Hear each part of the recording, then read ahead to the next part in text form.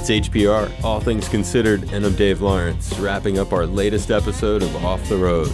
Find the complete series at hawaiipublicradio.org/off the road, and that includes part 1 from yesterday with our latest guest, a singer who had one very unusual upbringing. And you might expect that'd be the case if your big brother is not only considered one of the greatest drummers of all time, but also happens to be in one of the biggest groups of all time, Led Zeppelin. Ladies and gentlemen, our percussionist, John Henry Bonham. Moby Dick! John Henry Bonham! Henry John Bonham! John is currently appearing in Oh Calcutta in Broadway. One of the finest trombone players that America's ever known. Who you've never even heard play trombone. John Bonham!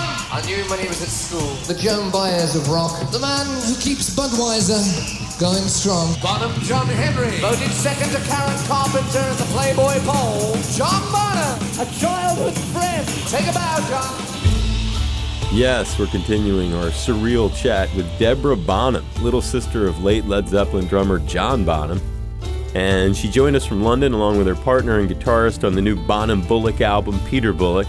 Right now, we're listening to their version of the Ron Davies song, It Ain't Easy, which you may remember versions of from both Three Dog Night and David Bowie. It ain't easy. It ain't easy. It ain't easy to get to heaven when you're going down. And we continue with John Bonham's little sister, Deborah Bonham, and her guitar player, Peter Bullock, on HPR's Off the Road. And you mentioned Birmingham home to Black Sabbath. And Tony Iommi, their guitar player, I understand, was close to your brother. In fact, your brother was his best man. Any kind of connection to Sabbath that people might find interesting? Oh, yeah. Peter Butler was a friend of mine. When I got a bit older, it was after John had died, actually, but I used to meet up with Geezer quite a lot because he was just a couple of villages away. So we used to go to a little pub. And Bill Ward, you know, they were great guys. But I remember Ozzy coming up to the farm when John was alive.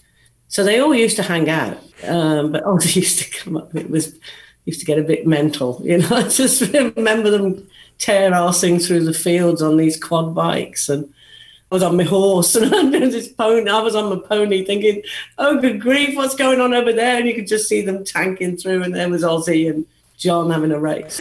And as we go to wrap it up, there's just a hysterical video that I was looking at. It's Robert Plant. You guys are playing Shakin' All Over. Oh, and God. You said how he inspired you. First concert was Led Zeppelin.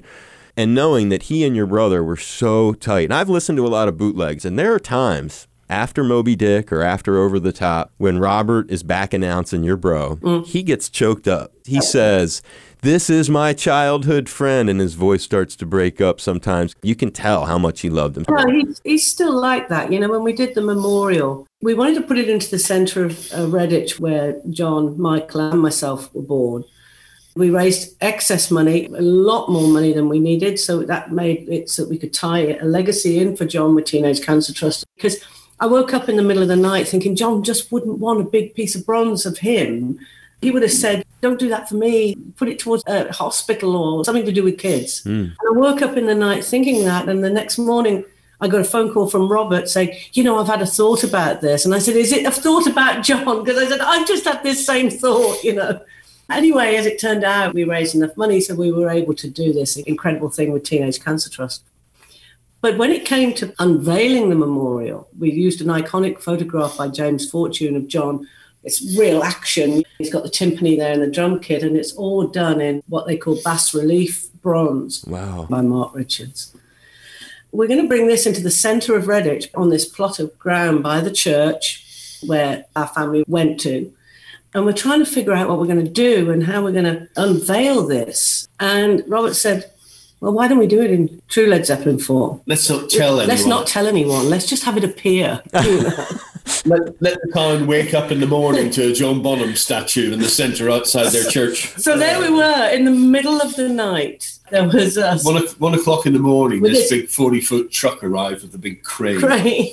And its journey there, the sculpture was all covered in blankets. So you wouldn't have known what it was.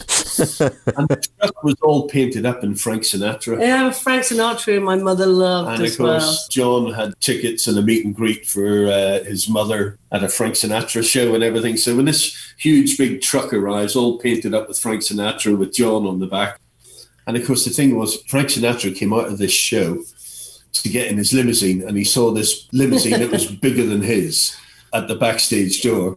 And he says, who's got the bigger limousine? And he said, oh, Frank, sir, that's John Bonham. He's laid that limousine on for his mother to see you, and he's got a bigger limousine than you. So, Wow. So John used his power to arrange because he knew that your mom... My mom was sat in the green room waiting for Frank, and he went straight out and was talking to the limo driver. She was so upset when she went outside. So she never met him. Frank was out talking to the limo driver, says, hey, man, who's this limo? That is too funny. And did your brother ever meet him? Yeah, John definitely met him. So 40 years later, this truck arrives painted up. Yeah, but that wasn't arranged, that truck. So it's just a great coincidence. Yeah, we hadn't arranged that. But anyway, it came in onto this beautiful green area, and there was a few of us. Robert was with us, and we had a few bottles of champagne. And we did it on the night of John's birthday. And it was on the night of John's 70th birthday. Wow. And it's 1 o'clock in the morning. It's now John's birthday. Robert's organised these big signs to go up, happy birthday, John. And there's nobody in the town. It's just us. And the blankets come off the memorial. And of course, we absolutely bawled. Tears were streaming down our faces. It was just an amazing, amazing moment. Wow. And we touched a glass to him and we sang happy birthday. And we retired to some hostelry somewhere, and the guy was great. We had arranged in true John Bonham style for a bar to stay open late. But was sworn to secrecy. Yeah. So we went in there, and then the next morning, people were in the town and going, oh my goodness, because there it was. And it had big signs and balloons and everything. We stayed in a little hotel, and we went down the next day. The setting... There's a lovely guy playing his acoustic guitar, and he's playing Led Zeppelin, and it's beautiful. And there's fans, and there was a lot of town folk as well, and everybody just taking this in. And there's lots of lovely stories going on about John. And then I could almost hear John laughing his head off at it. It was a market day, and this meat van pulled up. It's like a trailer that opens up, and there's a guy. It's almost theatre. They have a microphone. And they sell cuts of meat. Tray and leg chops, pork chops, come on. And then he said about the statue, he says, oh, come on, oh, look at it, what's this then? A John Bonham statue? Oh, Ozzy won't be happy when he sees this. But it was in a real black country accent, you know. It was so funny. Get your steak here. Oh, Ozzy will be upset when he sees the size of this. Oh, honestly. It was just so fitting. I had this big statue, and then this guy just said, oh, Ozzy will be upset when he sees the size of this.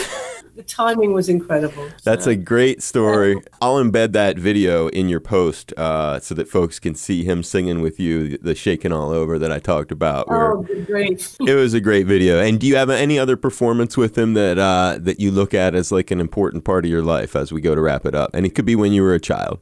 I think him playing my 6th birthday was probably the best bit. What happened now? My 18th birthday. He played my 18th birthday with my brother John. That was pretty cool. In a little village hall up in the Midlands. That was in the February, and John passed away in the September, which was awful. But yeah, that was a great night. Wow, your 18th birthday. And then you said he played your 6th birthday too, Robert did? Yeah, there was a bit of a gap. I think he was busy.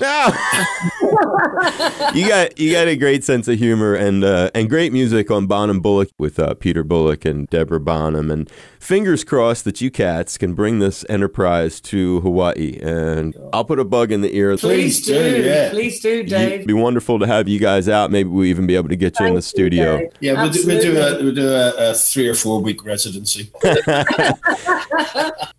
All right, hugs, high fives. I hope you had fun. Did you have fun today, you guys? We did. It's been great. Thank you very much. Yeah, a thanks, really Dave. Lovely, Dave. And yeah, definitely. Next time we see you, we'll be in the studio. I love that. You guys stay safe, please. Very appreciated. Thank you, Dave. You take care. I will. Much love.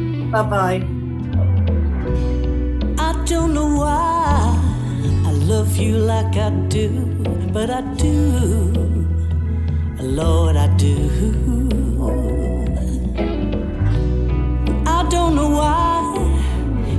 me like